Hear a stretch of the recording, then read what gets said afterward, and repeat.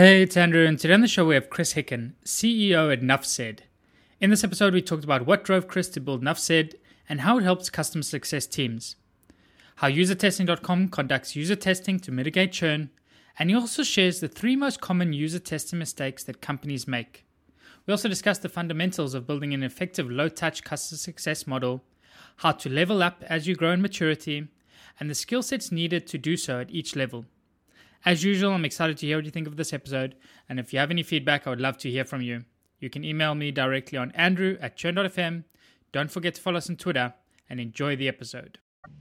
Today's episode is sponsored by Avrio, a collaborative insights platform built directly into your workflow. With a browser extension and web app, Avrio provides a new way to capture and share data analysis, user research, and learnings directly in context with your team. From data dashboards, Google Slides, and Slack threads, to inside of apps and team members' heads, Avrio captures all of your insights and creates a single source of truth.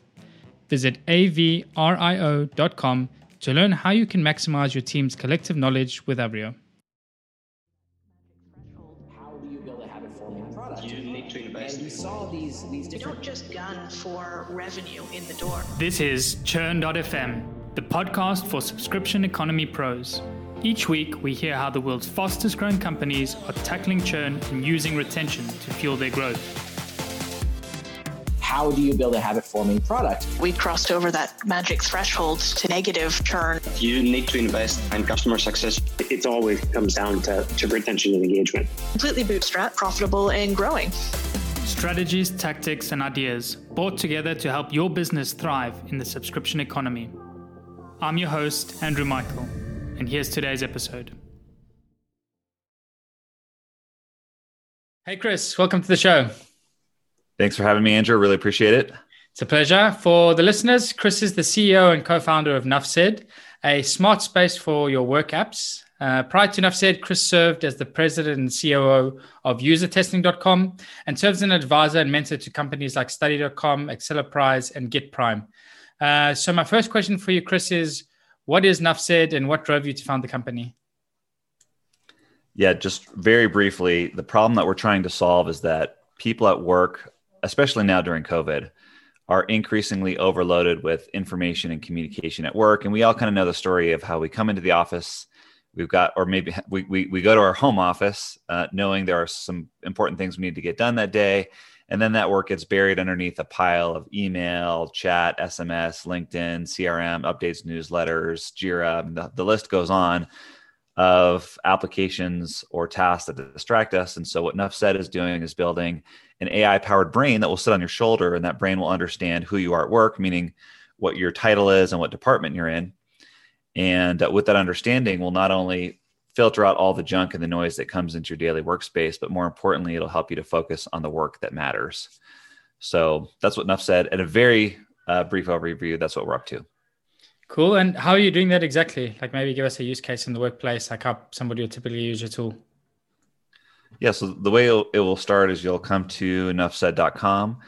You will start by plugging in all of your core work apps. So your email, your chat, your SMS, your LinkedIn, your calendar, and your tasks.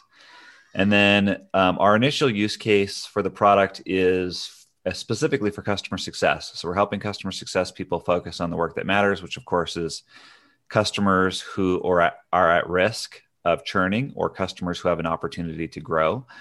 So Nuffsaid uses a variety of different types of data, interactions with customers, et cetera, to help detect risk or detect opportunities for growth within your customer portfolio, and then helps to surface those tasks in your main workspace so that you don't miss them. So think of it as like an all-in-one workspace where all of your apps get plugged in, and we use intelligence to figure out the stuff that matters.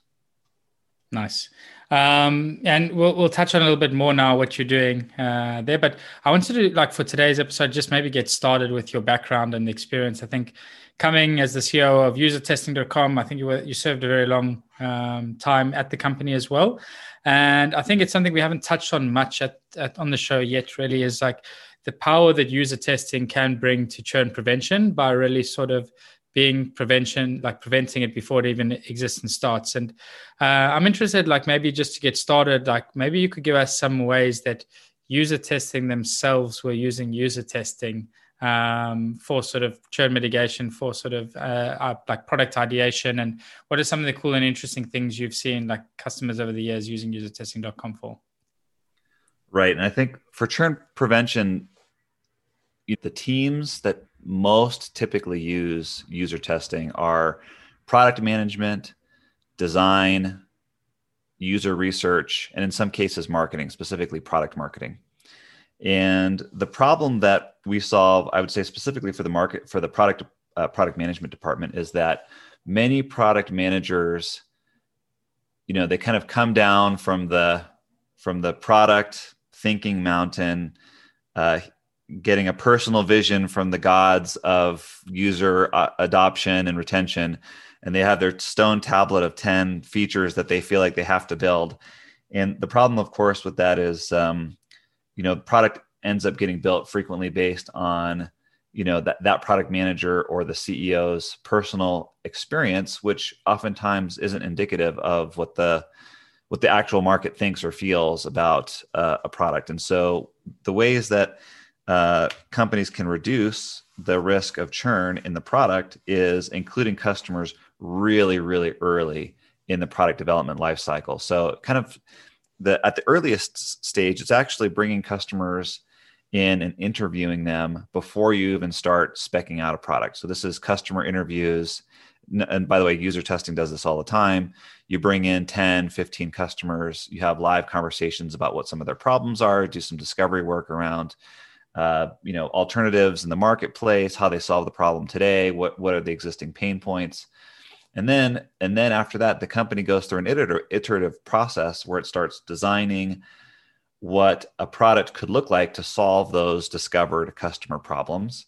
And at each stage of the process, you're looking to get feedback. So the first design, I'm putting air quotes here, the first design is often just a wireframe.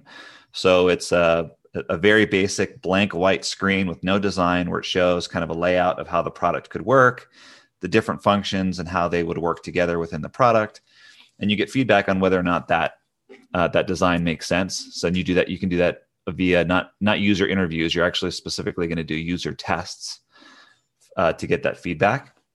And then you're able to, after you've iterated on that a couple times, you're able to move to a higher fidelity prototype, which is a fully designed mock-up. It could be in, something like InVision or Adobe XD or Figma, depending on what product you're using. Again, you're going to do the same process, get user tests on those designs. And then finally, by the time you deliver a design and a spec to product, you've gone through ideally 3 or 4 iterations of the product. You've gotten 40 or 50 different customers' feedback on it. So you're delivering something that the market wants that will solve an existing customer pain point, and you won't be asking engineering to redo this work over and over again as you learn from the market. So that's how user testing does it. That's how I think some of user testing's best customers also do it. It sounds like a very lengthy process, but you definitely sort of see the huge value on the other end is that like the lengthy process really actually the building component, the engineering time and work and effort, and sort of preempting some of that by doing your really good solid research at each different stage, iterating towards it really can help sort of prevent you building a Frankenstein product and building something that nobody wants ultimately. I'm interested in this. I want to double click on what you just said there, Andrew, which is it feels lengthy up front as part of the design stage. Yeah. But just think about how time consuming it is to have to change your product after engineering has already built it. It's so take the extra week up front to build the right thing. And by the way, the user testing process itself, oftentimes you can release a user test and have a result back in an hour or two. So the process of getting feedback is actually very, very quick. And the designers can iterate much, much more quickly on a design than the engineering team. So anyway, absolutely. I just wanted to it's an important point to make as well, for sure, because I think, like I mentioned, lengthy process, but definitely the lengthy process is in trying to revert and going back after you've screwed things up. So the other thing I'm interested in as well, so you must have had like a really unique perspective into how different companies were doing testing, how they were using it. What are some of the common mistakes you saw companies doing when it came to user testing? Like, what would be some of your advice to people wanting to sort of preempt some of the problems they're going to have down the line by using user testing, just to be aware of going into it? Yeah, well, there's kind of an endless list of mistakes that companies make, but the couple that come to mind right away are, one, doing user testing on a product that's just about to be launched. So that's probably the most common mistake, which is you've already done the design, you've already done the customer research, you've already built it, engineering has built the product, and it's sitting on a staging server somewhere. Yeah. And that's when you do user testing. At that point, of course, you're going to get value. You're going to catch, major bugs or red flags before you launch, but you'll have missed on the opportunity to iterate on the user experience. So that's kind of, I think, mistake number one. Mistake number two, and this is a more difficult one to learn, is many companies, as they're doing user research, will ask leading questions that lead users to do what they want them to do. So it's very important when you're setting up your user test to ask questions that are open-ended. So don't ask yes or no questions. Don't ask ABC questions. Leave things as open-ended as you can. So the user has to think about how they actually feel about an interaction or experience. And then the last mistake is many companies, as part of user experience testing, feel like they have to get their exact target market. And that's just not the case. That's just not true. When you're doing market research, which are things like, what pain do you feel as a customer? How much would you pay for this product? Those types of questions. Then you need to talk to your actual target market. But when you're iterating on the experience, which is how intuitive, how simple is your product to use, you don't need to have someone who's your exact target audience. You just need someone who is a user of software. And so, anyway, that's a mistake that I see commonly, as people, when they're doing user experience testing, are spending a lot of time trying to recruit a tester who is in their exact target market, and it's just not necessary. Yeah, I love the point you made as well on sort of interview questions and don't seek for yes or no. This is actually a mistake I made very early on in one of the first startups I had. We went to a startup weekend and basically went around doing surveys to try and understand it. The question, looking back at now, it was just really, really stupid. But it was I can't remember what the app was at the time, but it was basically if you got prizes when you cleaned, would you enjoy cleaning more? And 99 people said yes. And then it was okay, you see people like this idea or whatever. And looking back, how stupid was it? But back then we thought, this is great conviction. 99% of people said they would enjoy cleaning more if they got prizes. It's yes, of course. Why wouldn't they enjoy it? It's a really shitty job at the moment. It's it's just, you've made it just slightly less shitty. So it doesn't mean they're actually going to follow through. And the other thing I think as well is learning in that lesson as well, people are really, really bad at predicting future behaviors, but they really know that pain that they've had. So really trying to dig into where that pain is definitely gives you a lot clearer picture of where you're going. Cool. Let's fast forward a little bit now then, back to Nufsaid a bit, but also just with the mindset of user testing, and how are you bringing your experiences from user testing now into the product that you're building at Nufsaid? What are some of the things that you've been working on in the early days to get the product where it is today? Yeah, I don't. It's not very much different from what I just explained. When we started the company, we did hundreds of interviews in our target market to understand the pain points that different departments were feeling. That allowed us to hone in on customer success as the first audience that would get our initial AI-powered brain. In the design process, we started with a wireframe where we did many, many iterations of the design, probably 20 rounds of user feedback. And then we moved to the design phase. And this is where the company spent the bulk of its time. We went through, feels like countless iterations on the design of the product. We're solving a pretty hard to solve problem, which is how do you combine different types of information? So think about an email versus a chat window versus SMS, and then calendar and tasks. How do you bring all of this together into a single workspace and make it feel intuitive and simple and something where you don't feel like you have to learn a whole new way of working? And so we spent a lot of time iterating on that design. And I think after hundreds of iterations, I think we finally have arrived at something that works for the market.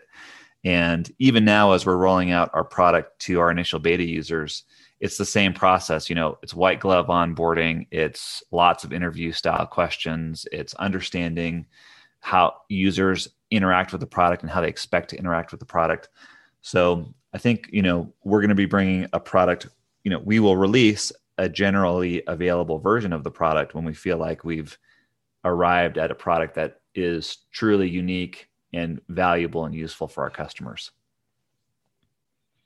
Very cool. Yeah. So taking a lot of those learnings in the past and really iterating. I can also appreciate as well, like you mentioned, like so many different types of information and ways of working, trying to make that feel familiar, but at the same time, like create a unique experience. Cool. So let's talk a little bit about like today at user testing. And I know before the show, you started working on something very interesting now in terms of content and thought leadership.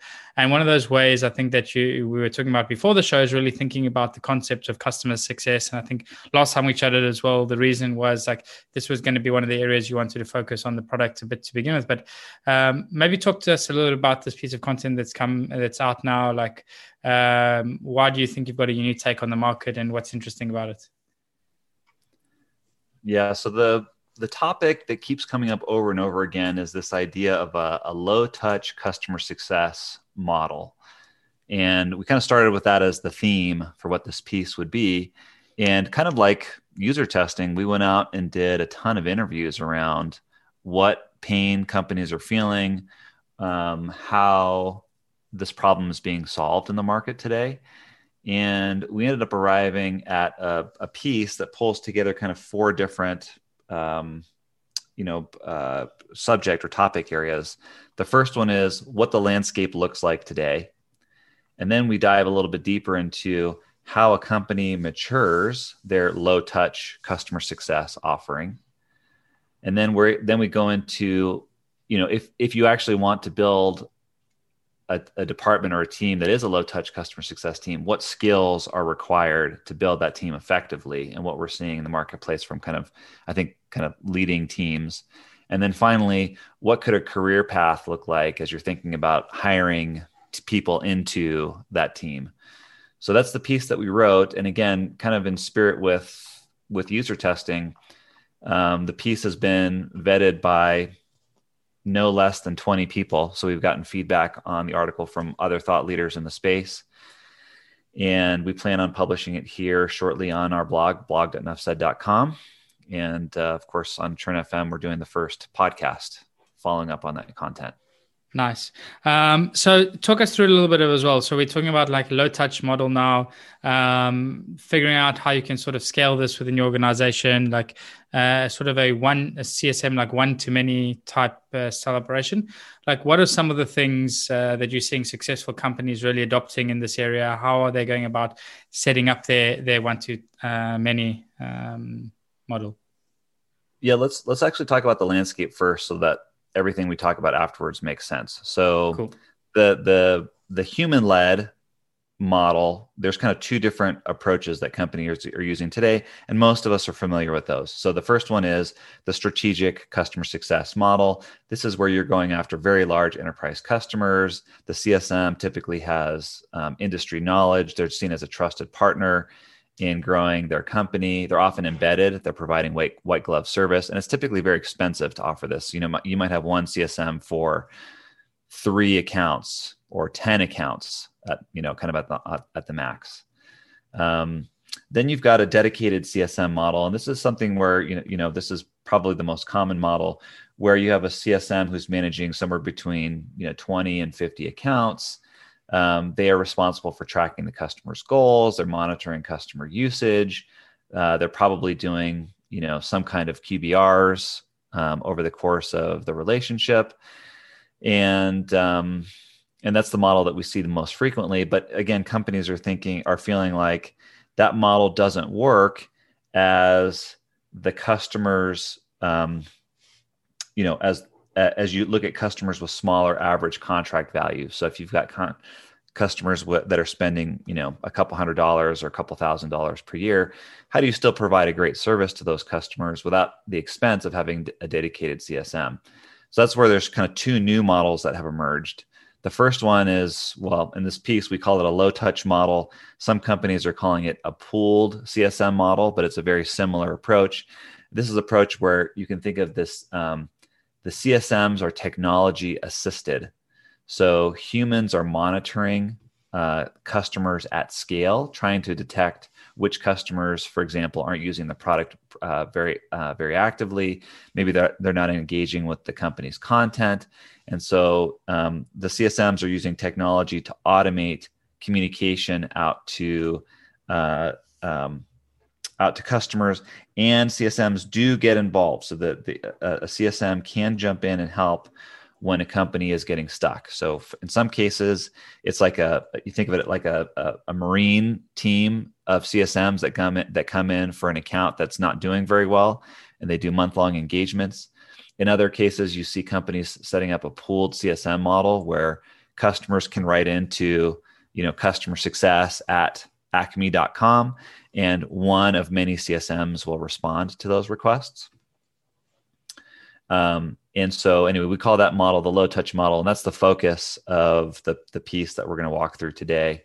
And by the way, just a quick note here, a pooled CSM or a low touch model differs from customer support in that the low touch CSM is a proactive agent within the company. They're not responding to technical or product support questions. Those questions are all handled by customer support. The last model that we don't get into, but it's kind of like for many companies, the holy grail is the tech touch model, which is a fully automated engagement with customers. There is still a CSM behind the scenes, kind of like a puppet master, pulling the strings, deciding when to send out content, coming up with a whole series of touch points, training, videos to help enable customers be successful. But the entire experience for the customer is via technology. So it's email, chat, video, webinars, etc. Yeah. So not many companies.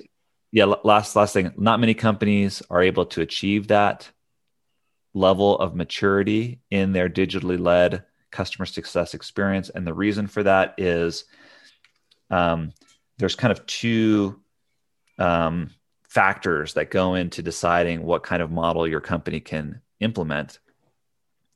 Factor number one is what's the revenue potential, the revenue growth potential of the account. That's kind of factor number one. And the other factor is how complex is your product to use without human help. And so that's one that many companies don't think about when they're deciding which model to implement. And for example, if you have a very complex product, I'm going to pick one, Salesforce, very difficult to implement that product on your own without human help. And therefore, it's very, very, very difficult to set up a low touch model, a tech touch model while supporting such a complex product. So, makes sense. And sorry, I cut you off twice. No worries. And then Slack on the opposite end is sort of like super simple. I think they nail sort of the tech touch, even though they still do have a high touch on the high end. But like for the vast majority of their customers, really customer success is automated tech touch. Slack, Zoom, super simple tools. Super simple, Dropbox.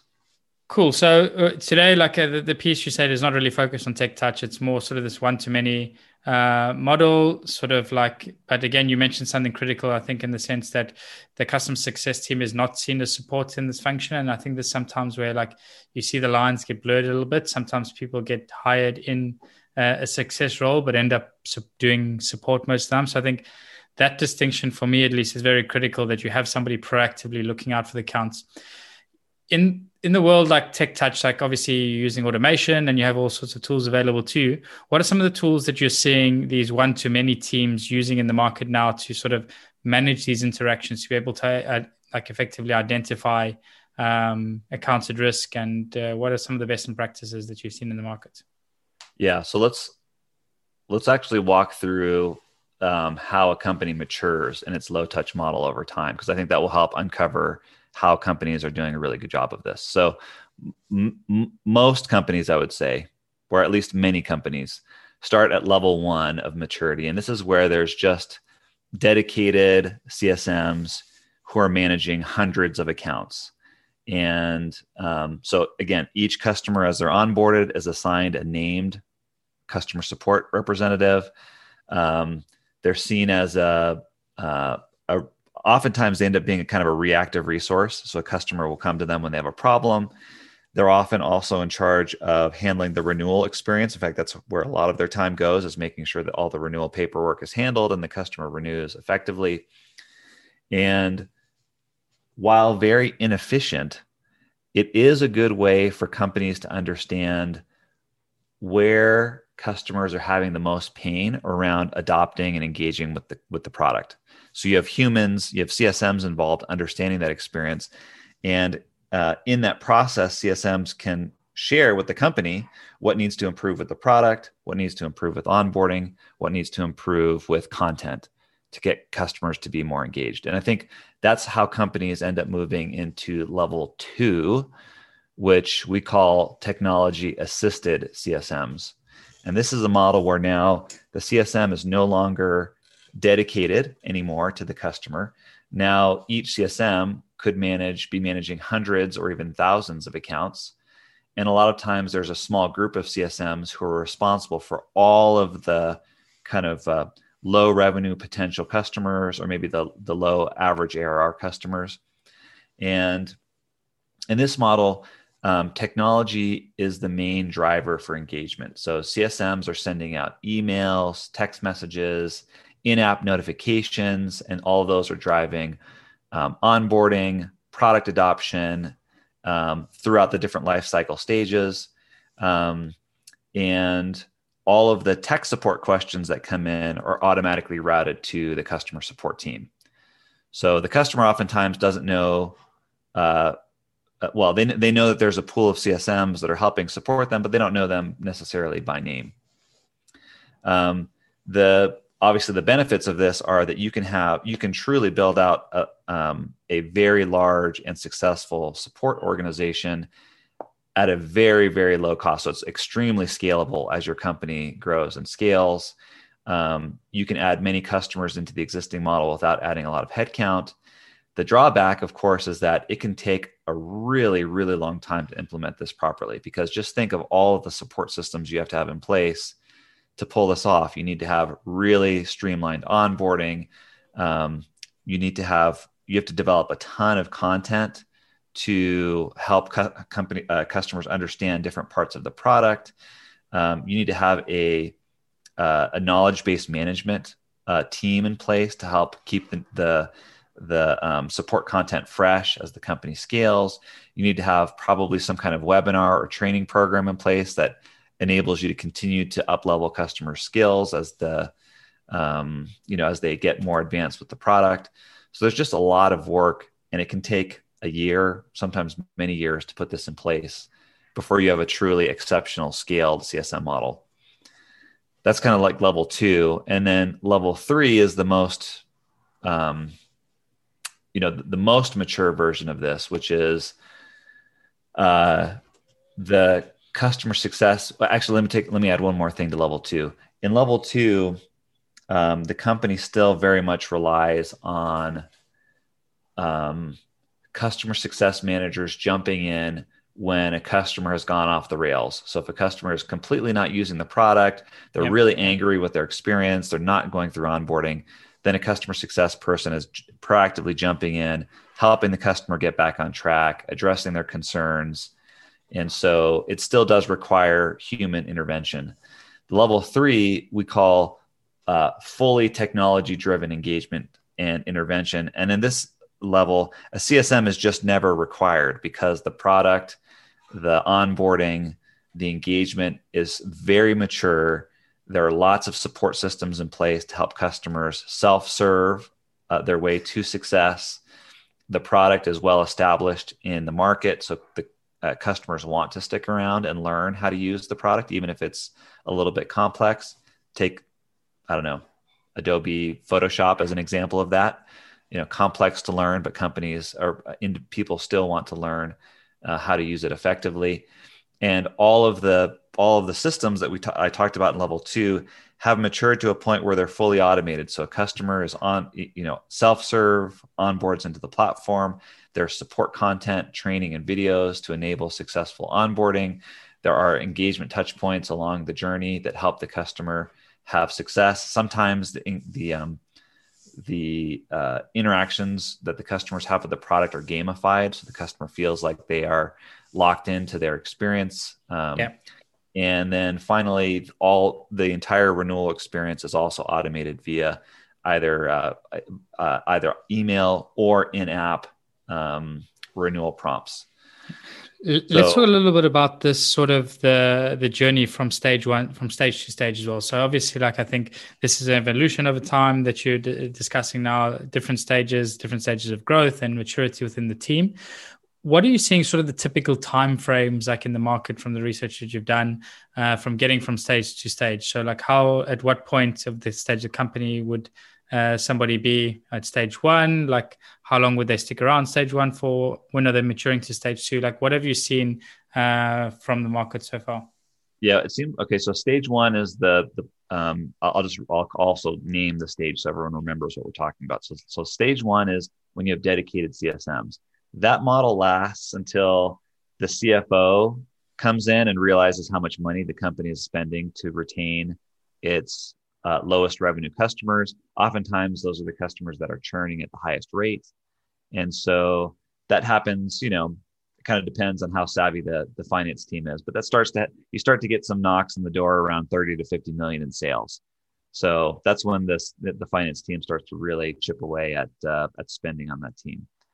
Then you start to engage in this journey to get to level 2, which is technology assisted CSMs, which is a one-to-many model. And what we're seeing is that model is taking companies years to develop into. So this is probably, most companies that we talk to were at some level of level 2, meaning a kind of mid-stage level 2 development. Very few companies feel like they've really dominated this category well. And so this is, probably a 3+ year journey for most companies to nail the level 2 experience. Level 3 is the fully technology-driven model. And actually, this model is not possible for most companies until they've invested in making the product easier to use. So think more like that Zoom-like or that Slack-like experience.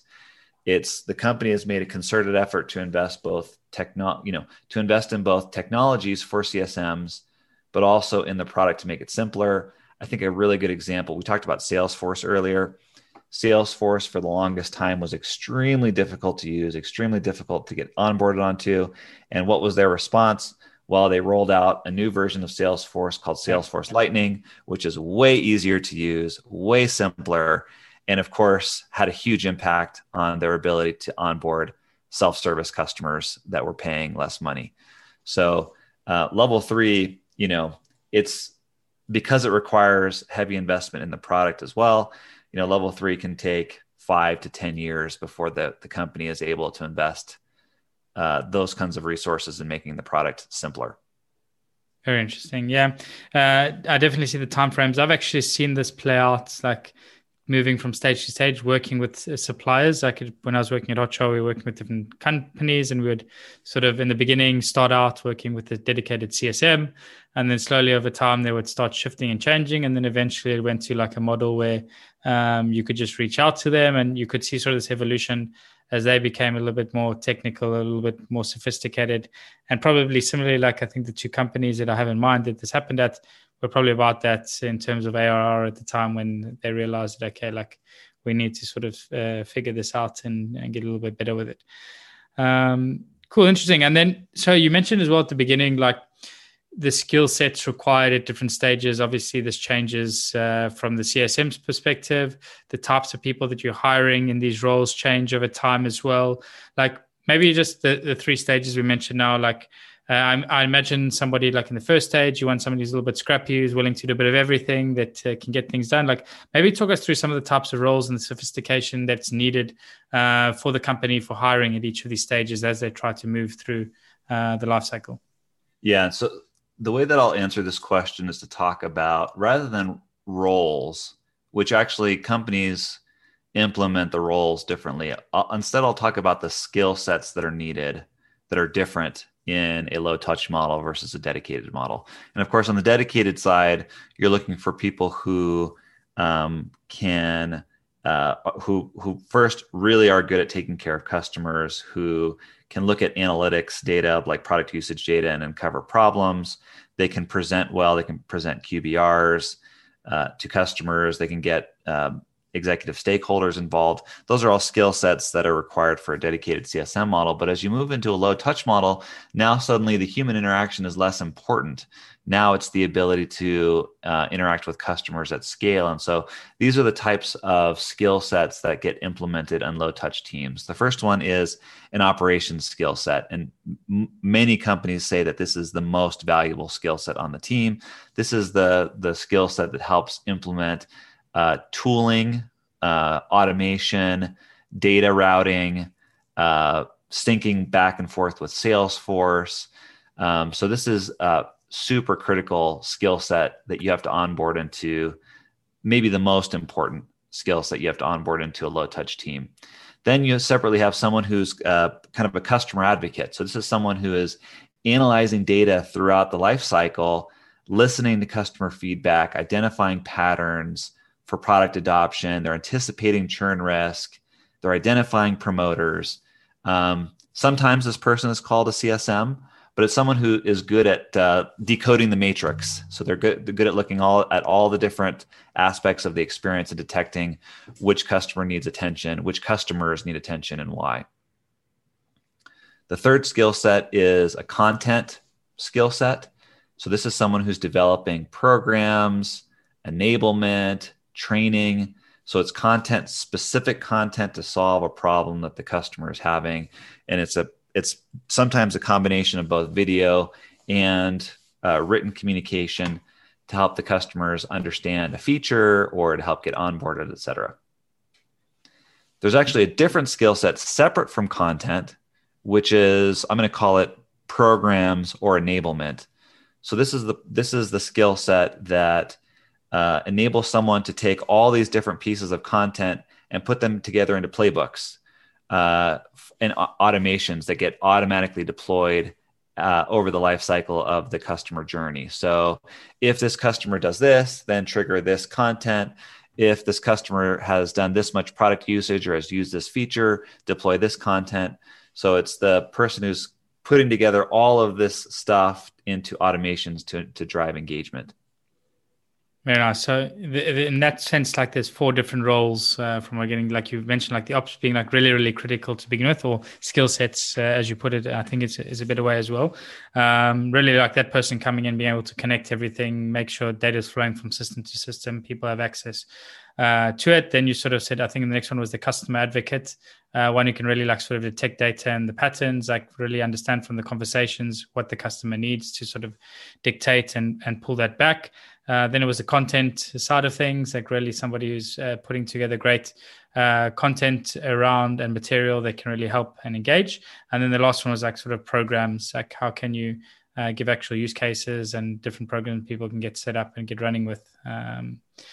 Yeah, there's actually two more roles. There's I guess not roles, but 2 more skill sets. There's another one. You probably want someone with the skill set of upsell / cross-sell.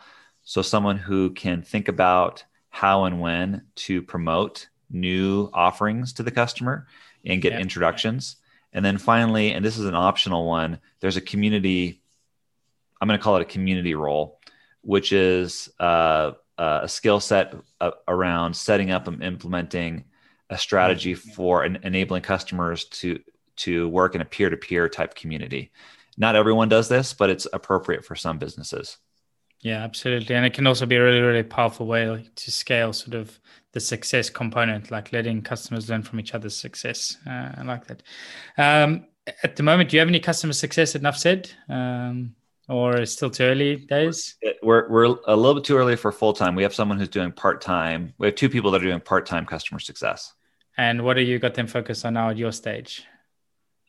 Because we are launching right now to our beta customers, customer success, the customer engagement team is doing a lot of work around understanding what types of problems the customer is likely to encounter as part of their onboarding and engagement journey, and they are both creating content and programs to help mitigate those as we onboard future customers. Nice. So sort of getting the base foundation ready for customers and iterating on that. That's right. Cool. I see we're actually running up on time now, so I want to save time for a couple of questions that I ask every guest. Let's imagine a hypothetical scenario now. You join a new company, churn and retention is not doing great. CEO turns to you and says, "Hey, Chris, we've got 90 days to turn things around. I'm counting on you. You're in charge." What do you do?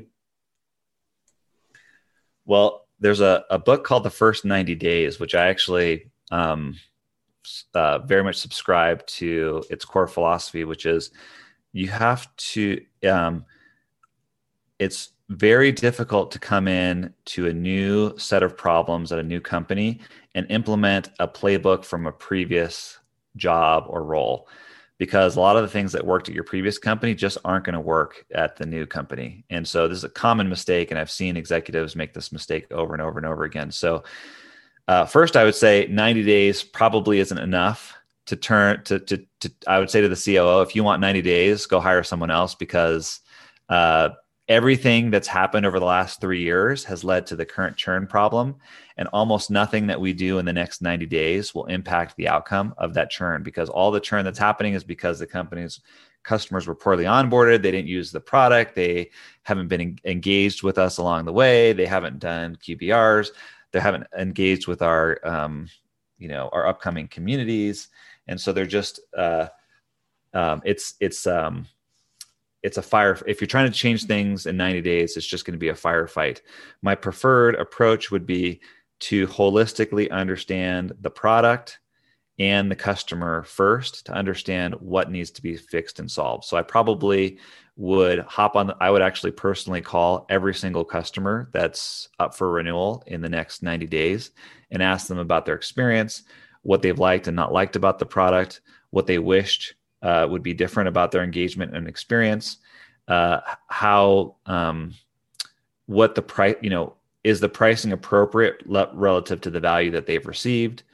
And so I need to understand first holistically how the customers engage with the product, what alternatives exist in the marketplace, et cetera. And then I'd also need to be a product expert, meaning I'd need to know how to use the product myself. I'd need to know where some of its flaws are with respect to ease of use and engagement, so that I could help develop programs that will enable better onboarding, better engagement, et cetera. And then the last thing is I'd look at the team. So who is managing which accounts? Do we have good customer success managers teamed up with the right customers? Do we have the right skill sets on the team to effectively deploy the type of product that we have that we're selling into the marketplace? And are there any places where we need to up-level skill sets? So that's probably what I would say. We'll get started. Yeah, I like the response as well. Like the first 90 days, that book that you mentioned, I might have to give that a read as well. I think it is definitely, as you say, like you can't really come into a new place expecting to solve new problems with old things. And that's actually something they show a lot. I think like best practices, typically like you should really be wary of best practices, especially when it comes to churn and retention, because what works for your business and your customers, like previously, doesn't necessarily translate into every single business. Like serving different audiences, different like ACVs, different account values, like this sort of stuff really has an impact on the type of strategies that you're going to impact. So just because something worked in one place doesn't necessarily mean it will in another. But yeah, I also really 100% agree on the point as well made that 90 days is not right. But there's a lot of things that people typically resort to, which are short-term hacks that can maybe reduce. But ultimately, if you really want to get to the root cause, you really need to get double down, understanding the pain, understanding the problem, and then going back and seeing like where have you gone wrong on this path. And typically it's normally somewhere around onboarding, where you should have done a better job of really educating users. So last question then, what's one thing that you know today about churn and retention that you wish you knew you got when you got started with your career? Good question. I think this is going to be probably the most obvious one for everyone listening, but I don't think I really deeply digested how important the churn number is to the overall unit economics of the business. In the early days, I used to think that we could kind of outgrow churn just by onboarding tons and tons of customers. So I didn't really pay that much attention to churn in the early days of my career. Just because my thinking at the time was like, well, the customers that are churning out are the ones that aren't getting as much value. So let's not worry about that part of the market. Let's just focus on acquiring customers that really will get a lot of value from the product. The problem with that, of course, is as you start to get to scale, if you're churning 10% per year, maybe 15% per year, you're talking now about tens of millions of dollars that you have to recover on the new business acquisition side. And so I think once I really grokked the importance and the value of churn, it kind of changed my mindset around customer acquisition. It became more important that we started acquiring not any customer, but just, the right types of customers who we thought really could engage with the product. We invested a lot more in each customer's experience, their onboarding, to make sure that they were successful. We actually put in place some support services. We actually didn't think that we would ever have a professional services team, but we implemented at User Testing, for example, a professional services team to help the customers be more successful with the product. And so we ended up investing more than double in customer success and services than I had originally planned, and even considering the additional amount that we were spending in professional services and customer success, it was still a lot less expensive to do that than to incur the natural churn that came in the business without those two investments. So that's what if I could go back in time, that's what I would teach myself. Yeah. And it's very interesting. It's very sort of natural progression. I think the interesting thing is when you first sort of see your growth ceiling, looking at your current churn rates, and you sort of see, okay, if we don't fix things, there's no ways we're going to see another step change or another move. And then typically you sort of reverse engineering those thoughts in your mind and think, okay, what if we had better customers earlier? What would the compounding impact have looked like today? But yeah, absolutely. I think that is definitely something in the beginning and a lot of times growth masks churn as well at the same time. If you're acquiring customers faster than you're losing, obviously, but at some point that really does start to catch up when you start to exhaust specific channels, and then it bites you sometimes when it's too late. And we've seen sort of cases of this where companies have just had total flops in the end. But yeah, Chris, it's been a pleasure hosting you on the show today. Great chatting to you. Is there any final thoughts you want to leave the listeners with? Anything they should be aware of before we log off today? Just the last thing is I'll point everyone back to our blog, blog.nuffsaid.com. We have a ton of really great customer success content. It's very well researched. And we also have a newsletter, which you can sign up for on that page as well. And that newsletter is targeted to a customer success leadership audience. So again, both appropriate for both directors, VPs, and chief customer officers. But also if you're a CSM and you're aspiring to grow your career, it's a great way to learn content that will be appropriate for you as you grow and scale. Very cool. Yeah, we'll definitely make sure to include that in the show notes as well. So you'll be able to find that on churn.fm as well, or this audio link should have them as well if you want to check that out later. But yeah, thanks so much, Chris, for joining. It's been a pleasure chatting today. I wish you best of luck now going forward. Likewise. Thanks, Andrew. Cheers.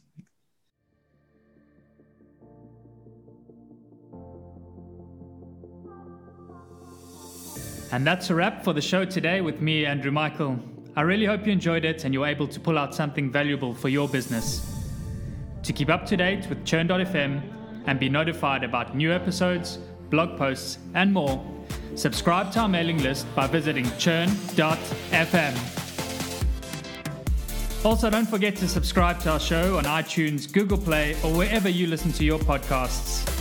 If you have any feedback, good or bad, I would love to hear from you, and you can provide your blunt, direct feedback by sending it to andrew@churn.fm.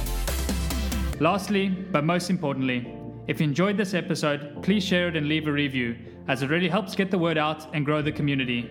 Thanks again for listening. See you again next week.